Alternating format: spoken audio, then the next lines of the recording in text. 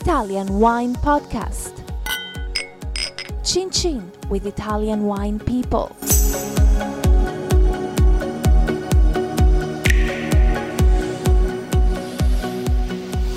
Welcome to the Italian Wine Podcast with me, Monty Waldin. My guest today is Alessandro François of the Castello di Querceto winery in Chianti Classico. Welcome. So first question has to be, you have a French-sounding name. Yes, my family name is French because my ancestor came from Lorraine. From Lorraine. In the 18th century, exactly in the 1745, when Tuscany was started to be governed by the Grand Duke of Lorraine. Of course, when the Grand Duke moved from Nancy to Florence, he decided to bring together some of the most important collaborators. So do you know what your family was doing? Were they lawyers then, or were they advisors to the Duke, or what was their role? No, my ancestor was only a minister of Grand Duke of Lorraine, but only when he became old, it was called in Vin because in the meantime the Grand Duke of Lorraine married with Maria Teresa di Austria, Asburgo, and they became also not only Grand Duke of Tuscany, but also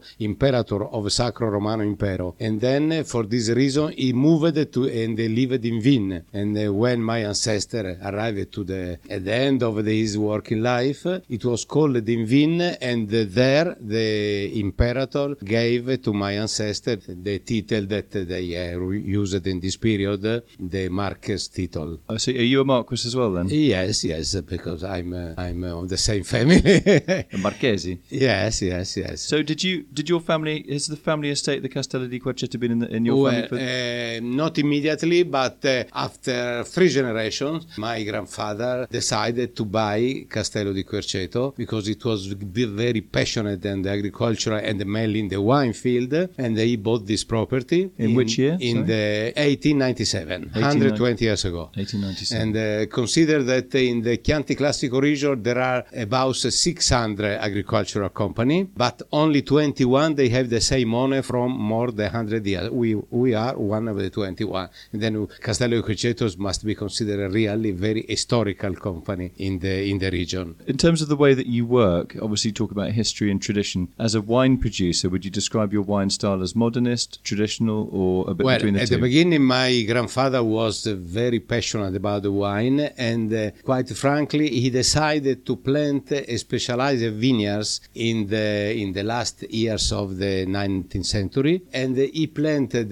vineyards with Sangiovese 100% against all the use of this period when everybody was planting vineyards with mixed different varieties according to the blending decided by Bettino Recasoli. But my grandfather planted these vineyards called La Corte, and we still produce La Corte like a single vineyard wine, but the reason was that he wanted to produce a wine to drink for his family because everybody was selling only wine with the blending of Bettino Recasoli. And then we are very happy now and very lucky because we have a collection of the wine produced from La Corte vineyards, and when we celebrate the century of the property 20 years ago, we organized a vertical testing of the wine from these vineyards, and we tested 60 different vintages covering 90 years of story. And it was fantastic, and many very important journalists of that time, they wrote some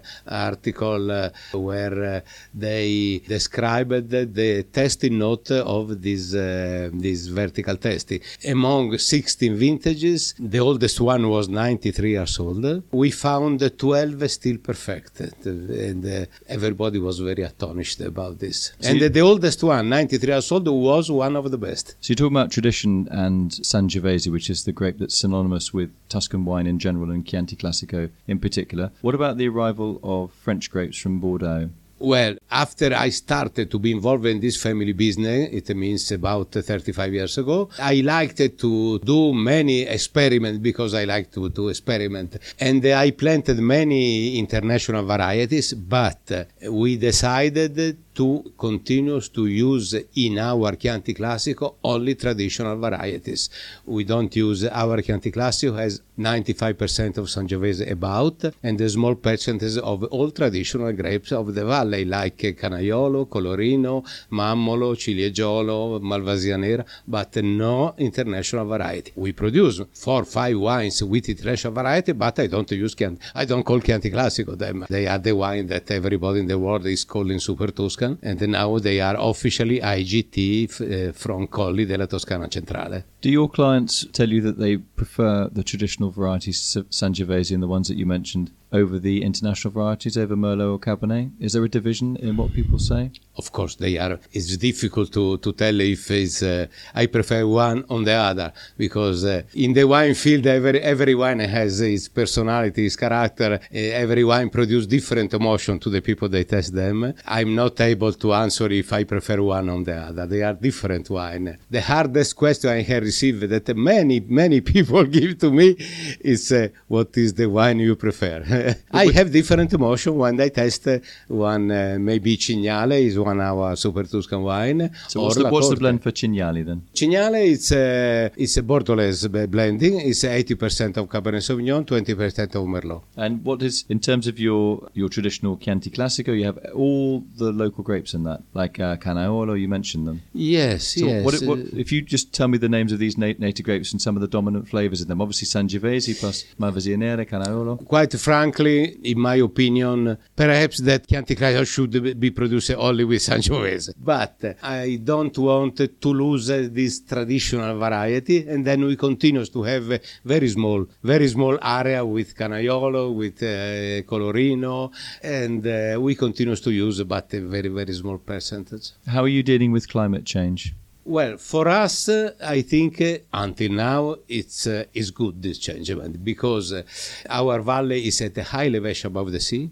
Our vineyard is between 400 to 550 meters above the sea level. That means that maybe if you had in the past some problem was because it was not enough hot.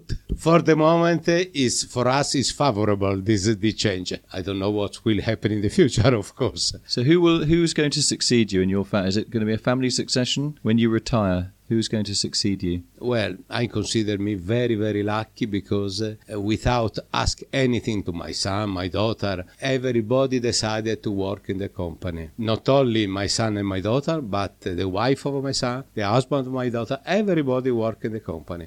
And then, of course, I consider that it's not often happen this. Just the names of your son and your daughter? What are they called? My son is Simone, my daughter is Lia, the wife of my son is Stefania, the husband of my daughter is Marco. So between your son and your daughter, who does the vineyards and who does the winemaking? The winemaker was made by me for a long time. Also, if I never study enology, but I was autodidact on the enologist because I started to be involved in this family business because I had a big passion. My profession before was completely different. What was that? I lived in Milan. I worked in the engineering field, and in the middle of my life, I decided to start a new life. And then when I was 45 years, I abandoned my profession. I moved to Castello di Querceto, and because of the big passion, I wanted to be in first line. And then I started to make the enologist for a long time.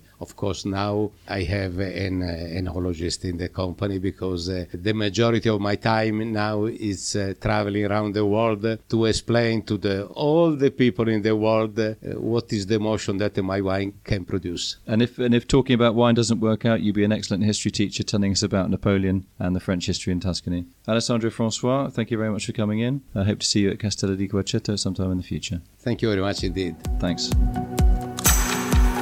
Follow us at Italian Wine Podcast on Facebook.